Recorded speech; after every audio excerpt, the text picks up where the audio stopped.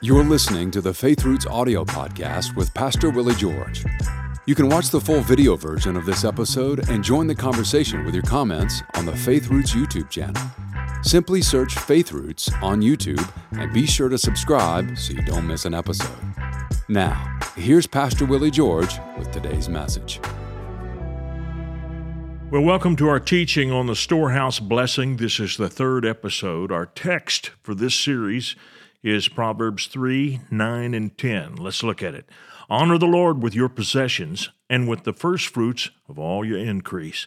So your barns will be filled with plenty, and your vats will overflow with new wine. It is not an evil thing for you to have plenty. It's not an evil thing for you to have some overflow. The important thing is that you always remember to put God first, and that's what the Scriptures teach. Now, the second storehouse in our study, it's found in Deuteronomy 28, verse 8. I will call the intermediate use storehouse. And I've called it different things in earlier teachings, but the more I've studied this, I've come to these definitions, and they're not arbitrary, but they help us to understand the nature of these storehouses. Deuteronomy 28:8, the Lord shall command the blessing on thee in thy storehouses. Now, this is not the same word that was found in verse 5. Blessed shall you be in your basket and in your store. That is literally kneading trough. Kneading trough is something you could carry with you. This one you couldn't carry with you. It is a barn. So the Lord shall command the blessing upon you in your storehouses or in your barns. Now, Abraham didn't have barns. He carried his wealth with him in a traveling mode. He had tents. He would have had bags of silver and gold that were carried on donkeys, perhaps, or camels when they moved from one spot to another. Abraham had to move often to find pasturage for his flocks and herds, but that's really where his wealth lay. It lay in his livestock. So he was different in the way that he utilized the land of Canaan.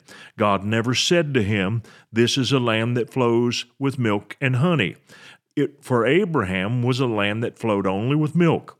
But once the children of Israel came back into the land of Canaan from the land of Egypt, they would need storehouses. In fact, it was a storehouse idea that Joseph utilized to save not only Egypt, but the children of Israel as well during the 7 years of famine. So storehouses are not evil. A lot of people think that anything with plenty is evil. It is not. And we're going to take a look at the Scriptures, and we're going to see the different ways that God used all three kinds of storehouses. Now, this is a longer-term savings holder, and it is easily capable of attracting your trust away from God. Now, people would have to be pretty goofed up to be lured away by just whatever money they could carry in their wallet. But when you have significant amounts of money that are in storage someplace, say in a safety deposit box or in bank accounts, it's easy to put your trust in that money. That's where it becomes a problem. In itself, the money or the storage is not evil. It's how you relate to that money, what your attitude is toward it. If it becomes an end for you, as opposed to the means to an end, then it is a problem. And here's a man where it became the end. He didn't use it as a means to a greater end. It was the end for him. Luke 12, verse 16. Then Jesus spoke a parable to them, saying, the ground of a certain rich man yielded plentifully. Now that's the blessing of God. That is the blessing of God, that things be plentiful. That in itself was not evil, but it's how this man responded to the plentiful harvest that was evil. And he thought within himself, saying, what shall I do? And as I get into this parable, I want you to start thinking about the personal pronouns that this man uses in his self-talk. He thought within himself, saying, "What shall I do, since I have no room to store my crops?" So he said, "I will do this. I will pull down my barns and build greater, and there I will store all my crops and my goods. And I will say to my soul, soul, you have many goods laid up for many years. Take your ease, eat, drink, and be merry." But God said to him, "Fool, this night your soul will be required of you. Then whose will those things be which you have provided? So is he who lays up treasure for himself and is not rich toward God." Now, Jesus was not against laying up treasure for yourself. He was against laying up treasure for yourself only in the wrong place.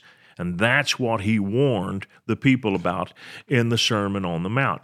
This man laid up treasure so much so that instead of ever thinking about being generous toward other people, he didn't have room in his treasure barns and his storehouses for the things that he needed to store. He could have given that away. He could have used that to be a blessing to other people. In fact, in Deuteronomy chapter 28, when the Bible talks about the plenty that would come on the children of Israel due to this blessing, God said to them, "You will lend unto many nations, and you will not borrow." In other words, God said, you're going to be a blessing to others. That's the whole aim, is so that Israel could be a blessing to the whole earth. That's what he wanted to do. This man was to be a blessing to those that were around him. But there are 13 personal pronouns in his self-talk. 13, according to Scripture, is always associated with rebellion. It is the number of rebellion. So he is called a fool because he never factored God into any of his financial decisions. And that's what a fool is. A fool is a person who does not factor God into any of his decisions, not just financial. You can be a fool in many ways, and it all happens when you do not factor God into your decisions. Now, I had poor relatives, and I had some rich relatives. The rich relatives were not always rich, but they had ranches. And in the beginning, they did not make a lot of money. Their cattle operation, cow-calf operation, was not a huge success. But because oil and gas came to their area, they began to get a little bit of money in oil and gas royalties. And they became a little bit more prosperous as a result. We had mutual relatives who were very jealous of that. And I remember going to the home of a mutual relative. They were not wealthy. They were very poor. But they continued to talk the whole time about our wealthier relatives. And the wife said it, if she said it once, she said it 25 times. "I sure wish I had me some of those oil and gas wells. I sure wish I had me some of those oil and gas wells." We couldn't talk for her talking about how she wishes she had oil and gas wells. Now listen, I never said that one time, never even thought about it. I thought, the Lord supplies my needs, and I didn't get any royalties off oil and gas wells, but God supplied my needs. I'm looking to the Lord, not looking with envy at someone who has what I wish I had. What I want you to see is that you don't have to be rich to be a fool. You can be a fool and be dirt poor. This lady was dirt poor, and yet she was foolish about all things related to money because she was envious. Now, I want you to look at the difference in this man, Cornelius. Cornelius was a man who believed in putting treasure in heaven. I don't even know that he realized he was laying up treasure in heaven, but he was motivated to bless his fellow man. So here it is, Acts chapter 10, verses 1, 2, 3, and 4. There was a certain man in Caesarea named Cornelius, a centurion of what was called the Italian regiment, a devout man and one who feared God with all his household. He wasn't even Jewish. He lived in Israel, in Caesarea, but he was an Italian. He was stationed there in the Roman army. But somewhere along the way, he developed a heartfelt belief in the God of Israel. And this is how he showed it. He gave alms generously to the people. Now, alms are not something that you give to support the church. That's a tithe or an offering. Alms is something you give directly to the poor. You don't do it publicly. You do it behind the scenes so as to preserve the dignity of the person who's receiving it. The Pharisees used to love to blow trumpets and call attention to their almsgiving to the poor in the streets. They totally destroyed the dignity of the people they were giving to. Jesus said that's the only reward they're going to have. So when you're giving money to someone in need, you do that privately, and you do not let your left hand know what your right hand's doing. That's what Jesus taught. But on the other hand, when we're giving to build a church or some big missions project, it's not wrong to make a pledge that other people know about. There's nothing wrong with that at all. In fact, sometimes that kind of giving spurs others to copy and to do the same thing. Now, you don't want to do it just to be seen of people, and if you know you have a problem with that, then don't let anybody know what you're doing. But almsgiving is the type of giving that really is to be done totally in private at all times. Now, he gave alms generously to the people. He prayed to God always, and about the 9th hour of the day, he saw clearly in a vision an angel of God coming in and saying to him, "Cornelius." And when he observed him, he was afraid.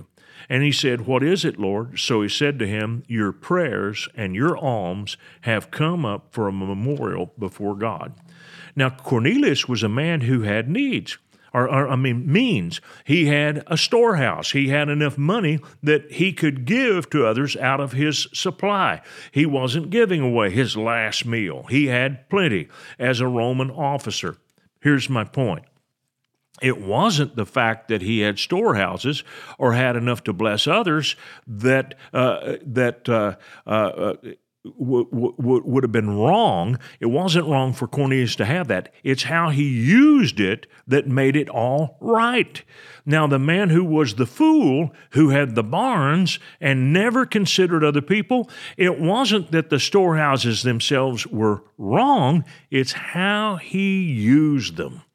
And so you need to understand when it comes to money, it's what is your end. If money is a means to an end to bless people, then it's a good thing. But if it becomes the aim and the goal and the pursuit of your life, then it becomes a stumbling block. The intermediate use storehouse can be a blessing or it can be a curse. And it all depends on how you utilize it. We'll pick up here tomorrow. I want to thank you for watching our podcast today. And if you really liked it, would you please give us a little thumbs up by clicking on that sign down below?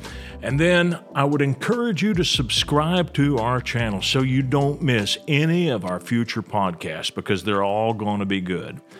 And if you would like to support us financially, either with a one-time gift or recurring gift, you can do that by clicking on the link below or going to myfaithroots.com. Thank you so much for watching this program. We hope this message has been a blessing to you.